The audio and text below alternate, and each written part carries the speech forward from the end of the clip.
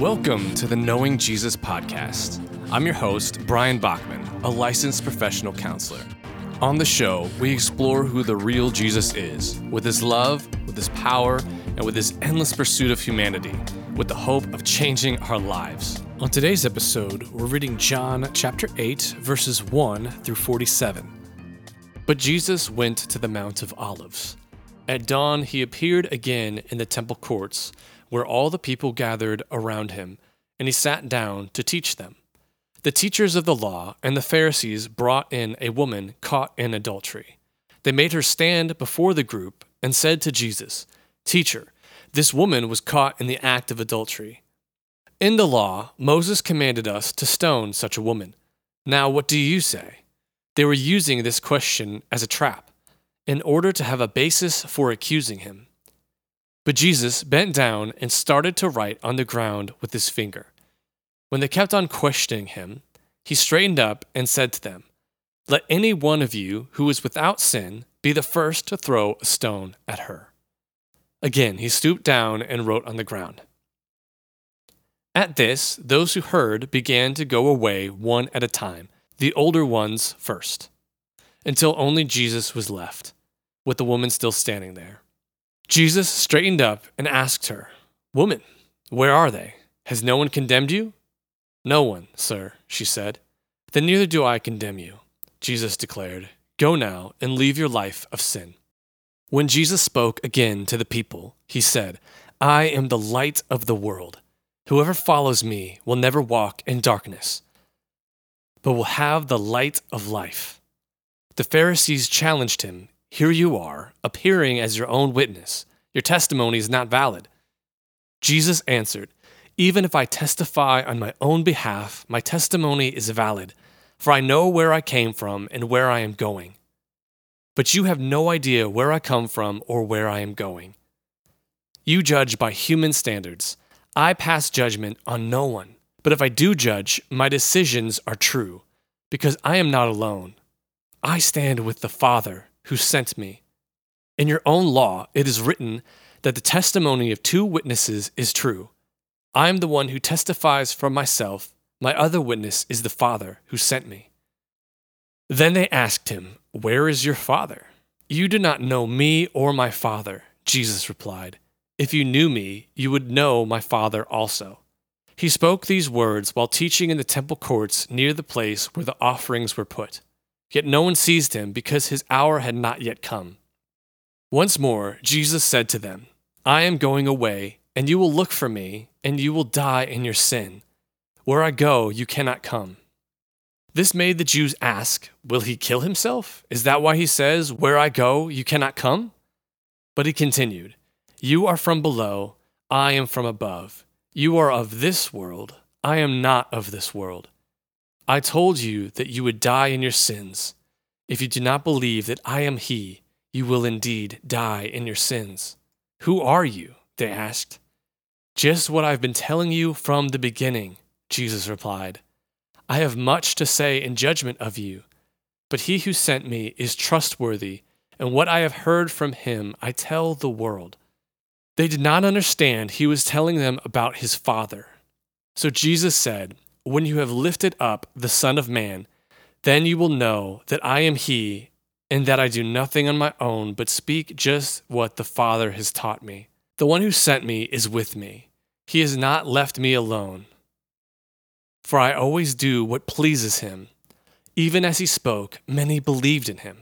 To the Jews who had believed him, Jesus said, "If you hold to my teaching, you really are my disciples. Then you will know the truth, and the truth will set you free." They answered him, "We are Abraham's descendants and have never been slaves to anyone. How can you say that we shall be set free?"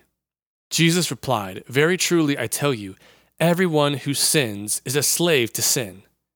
Now a slave has no permanent place in the family, but a son belongs to it forever.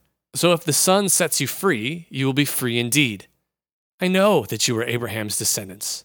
Yet you are looking for a way to kill me, because you have no room for my word. I am telling you what I have seen in the Father's presence, and you are doing what you have heard from your father." "Abraham is our father," they answered. If you were Abraham's children, said Jesus, then you would do what Abraham did. As it is, you are looking for a way to kill me, a man who has told you the truth that I heard from God. Abraham did not do such things. You are doing the works of your own father. We are not illegitimate children, they protested. The only father we have is God himself. Jesus said to them, if God were your father, you would love me, for I have come here from God. I have not come on my own. God sent me. Why is my language not clear to you? Because you are unable to hear what I say. You belong to your father, the devil, and you want to carry out your father's desires. He was a murderer from the beginning, not holding to the truth, for there is no truth in him. When he lies, he speaks his native language, for he is a liar and the father of lies. Yet because I tell you the truth, you do not believe me. Can any of you prove me guilty of sin?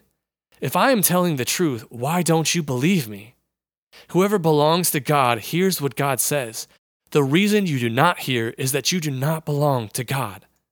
Today, we have a shorter reading because there is a lot to unpack here, as usual. There are a handful of key statements that we're going to zoom in today during our recap. So in summary, today's reading started with the woman caught in adultery, and then about 4 or 5 statements that we're going to investigate. You may or may not know this, but the story of the woman caught in adultery is not included in some of the earliest manuscripts.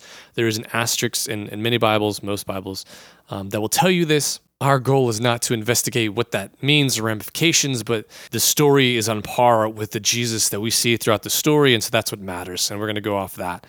The main takeaway, for me at least, is this idea that it's so easy to judge and condemn someone without realizing that we too are guilty. If we are going to confront someone about their sin or try to keep them accountable, we must do it humbly and in the realization and heart that we too are as needy, if not even more needy, of Jesus' grace and compassion. If we have the heart of comparison and accusation and pointing the finger, we have failed Jesus and the sanctification process. Here's also another sad reality, that the Jewish leaders and the Jewish people who had the word of God and God was working in their midst chose and continued to subject women to a different standard than to themselves. You will often see male leaders accusing women, she's caught in adultery. Well, there was a man involved too. Like, that isn't righteousness. To just point out one person's fault and say the other is faultless. It's hypocritical and wrong. And it's part of the reason why we have such a pushback and challenging of patriarchy is because if any group holds power, they will abuse it and manipulate it. And the healing isn't then to go to the other extreme, but to hold ourselves accountable for, man, whoever has power is very much tempted to accuse others and not let themselves be criticized. And you could say, well, Brian, Jesus doesn't say that in the text. Well, yes, but let's be mindful of the rest of Scripture, where he says if a man even looks at a woman lustfully, he has committed adultery. So obviously, if he's committed adultery with her, he has committed adultery. It's so easy to be unaware of some of the bias. Scripture is infallible and pure and perfect. But just because a speaker is speaking in the text, in the story, does not mean that their assumptions and their words are pure and perfect. Does that make sense? Like, God is writing the story through human beings. The account is trustworthy, but these Pharisees themselves, who are in the story, are not trustworthy. It's similar to when David commits adultery with Bathsheba. His actions, being a man of God, doesn't make everything he does infallible. The Scripture is trustworthy, but the characters aren't always trustworthy. We would have an incorrect impression of God to believe that these Pharisees speak the heart of God and that the woman was guilty and not the man too. So this concept of the characters not being trustworthy is a perfect segue to the rest of what we're talking about today. A few of the statements we're looking at are, number 1, here you are appearing as your own witness. Your testimony is not valid. Let's give them the benefit of the doubt that maybe they're trying to understand Jesus, even though, as we've been seeing their questions and their heart and how they're trying to trap him, as the Scripture tells us, their heart isn't good. And here's the interesting thing. He actually did have more witnesses. John the Baptist's purpose was to prepare the way for the Lord. He says, here comes the Lamb of God who will take the sins away from humanity. I mean, that is a deity declaring statement. And he says many other things like this. John the Baptist testifies of him. His disciples testify of him. But Jesus doesn't even use these examples. He goes straight to his Father. I believe he does this because he's going after the heart of the Pharisees. Surely they would know the facts I just said about John the Baptist and others' disciples and healings and all angels and shepherds. So many testifiers, if that's a word. And Jesus doesn't dialogue with them in this logical rhetoric debate. He goes after their heart and saying, none of that even matters because you can have false human testimony. He goes after the heart by saying, my Father, who is creator of heaven and earth, the God, he's the one who testifies with me. I do his works. In some ways, his language seems confusing and not clear, and in others, he is very clear, as we will see in just a minute. But before we do that, there's the second similar statement. Where is your Father? Jesus responds in an interesting way. He says, you would never know the Father because you don't know me. Here we see this interesting parallel that if you know Jesus, you know the Father. And if you know the Father, you accept Jesus. Because they are, again, I'm going to screw this up, different manifestations, different persons, the Trinity. It's confusing. They are the same and yet kind of different. But if you know one, you know the other. And Jesus fleshes this out by saying, I am from above, and my Father is from above. And if you do not believe that I am he, you will indeed die in your sins. Now, the interesting part about that statement is there isn't a lot of specifics to it, but it's very much implied. He being the Christ. He being the prophesied one from God. If you don't believe that I am the Messiah, you will die in your sins. Jesus is speaking very plainly here. And yet the listeners refuse to believe, refuse to be curious, refuse to be open. They remain confrontational and against him. And it's possible that I'm reading this wrong. But when the Jewish listeners say, who are you? It's kind of a ridiculous question. He's already told them. And this is another moment where they theoretically should have been picking up stones because he's saying that he's God, he's the Messiah, he's from heaven, God is his Father, and yet they don't believe. And yet they say, who are you? He's been telling them. It's kind of funny. I used to read this all the time and just be like, oh man, these poor guys, like they keep asking like who Jesus is, and he's never responding because I hadn't soaked in the scripture enough to see how many references he's making. They're being difficult. And again, this isn't about, oh my gosh, they are difficult and we aren't, or Jewish people are like that's racist and anti-Semitic. No, the Jewish people, as always, are representing the human heart. They're real people, these are real stories, and yet God seems to love parables because he knows how human beings work. It's so much easier for us to see ourselves in a story and be convicted and see and sadly identify with the villain or the problem person. It's less threatening. And so we can more easily accept it and explore it. Think about the story of David. After he commits adultery with Bathsheba, Nathan, a prophet, does not come to David and say, hey man, you have murdered and you've committed adultery and murdered to try to cover it up. You are a horrible person. He had every right to say that. But no, he doesn't do that. He tells a story. He gives a parable that's a direct comparison to David's life. And David responds in outrage saying, the man who did that should pay. He should die. And then shortly after, David realizes he is the antagonist, the villain, the problem in the story. I think it's God's great mercy and kindness and opportunity for us. Instead of being proud, instead of thinking we're better than these people of antiquity, these people who didn't have all the facts, to realize we still struggle on a daily basis like they did. We're not better. And we would grow and be benefited so much more by seeing how we identify with these problem people who are obstinate and difficult and stiff-necked and doubting and accusing and violent and mean and everything anti-God than to think that somehow we're better and more evolved or more spiritual. That is the pitfall and the danger, to think that we have somehow arrived or are better or superior. Instead of, as Jesus and others say in the scripture, he who has been forgiven much loves much. The more that we see our brokenness and our need, our desperate need for cleansing, our desperate, miserable falling short of his glory and holiness, that makes Jesus all the more sweeter. I'll level with you. It takes, and I'm going to mix this up, so give me some grace here, but it's this strange tension between the spiritual and physical world. Yes, the Holy Spirit is the one who sanctifies. The Holy Spirit is the one who makes us like God, more like Jesus.